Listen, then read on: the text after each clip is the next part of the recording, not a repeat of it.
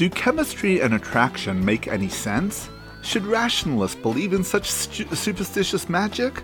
Welcome to the Transformative Daf. My name is Rabbi Daniel Friedman. Today we are on page 47 of Tractate Sotah, and we learn that chemistry is a gift from heaven to help you identify your spouse. Welcome to the Transformative Daf, and thank you for being my chavrissa today. I like to begin with a story. It was time to apportion the promised land amongst the 12 tribes of Israel. Joshua stood there before the entire nation. Elazar the high priest adorned himself with the Urim v'Tumim, the special breastplate that conveyed the word of God. 2 lottery urns were prepared. One contained the names of the tribes, the other contained the names of the boundaries of the 12 regions of the land. Using Ruach HaKodesh, prophecy, Elazar began to announce the assignments of land. He declared the name of the tribe of Zevulun shall emerge from the lottery, and the region whose boundary is Akko shall emerge from the other urn.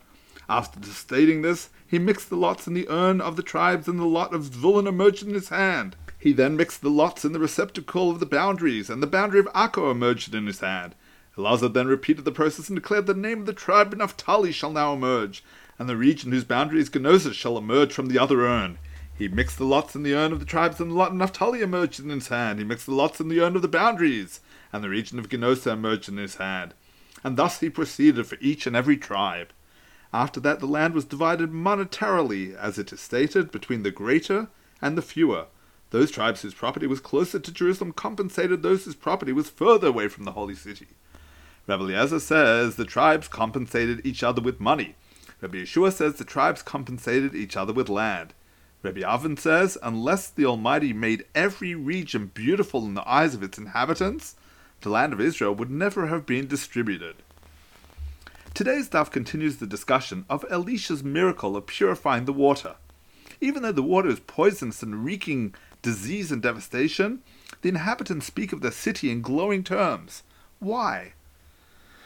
Says the Gemara, and the men of the city said to Elisha, Behold, please, the situation of this city is pleasant, as my Lord sees, but the water is bad and the land miscarries.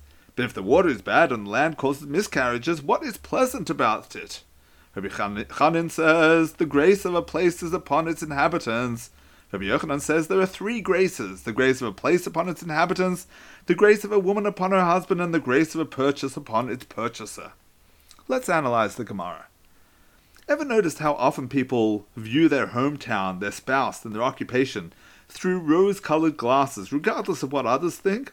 Our sages explain that heaven causes different people to be attracted to different places, individuals, and jobs so that the world can function properly. Think about the different places people prefer. Some people like city life. Others prefer to live in the country. Some dream of living by the sea, others like the mountains. And most people like the familiar terrain of their hometown, no matter how unattractive the place might be to strangers. Likewise, if we all sought the same professions, nothing would get done. Some people love the fast pace of office work. Others prefer the freedom of life on the farm. Some people are prepared to run into a burning building to save lives. Others couldn't imagine doing it. Some people work all hours of the day and night to heal people. Others shudder at the thought of shift work or dealing with blood and diseases. But the most extraordinary grace of heaven is the chemistry experience between spouses. For some it's love at first sight. For others it takes a few dates and getting to know the person for the magic to happen. But then suddenly you're overwhelmed by some inexplicable force drawing you to the other person. It makes no sense. You're not related to the stranger. Why would you feel attracted to them?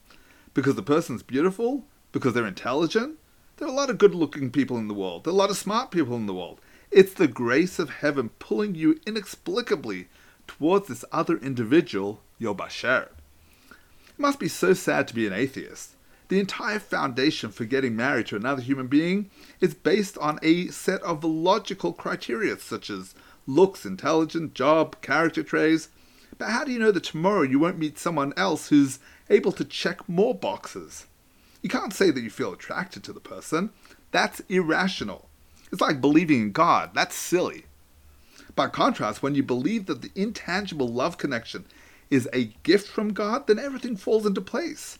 Once you've met the person that more or less fits the type you were looking for, and you feel chemistry, you can turn your eyes heavenward and thank Hashem. It feels magical, because it is. It makes no sense physically. It's a gift from heaven called grace. The biggest so-called choices in life actually and not our decisions at all. They're bestowed upon us by the grace of God. May you strive to find your bashert, your occupation, and your locale with the constant knowledge that God is directing your every step, wishing you a transformative day.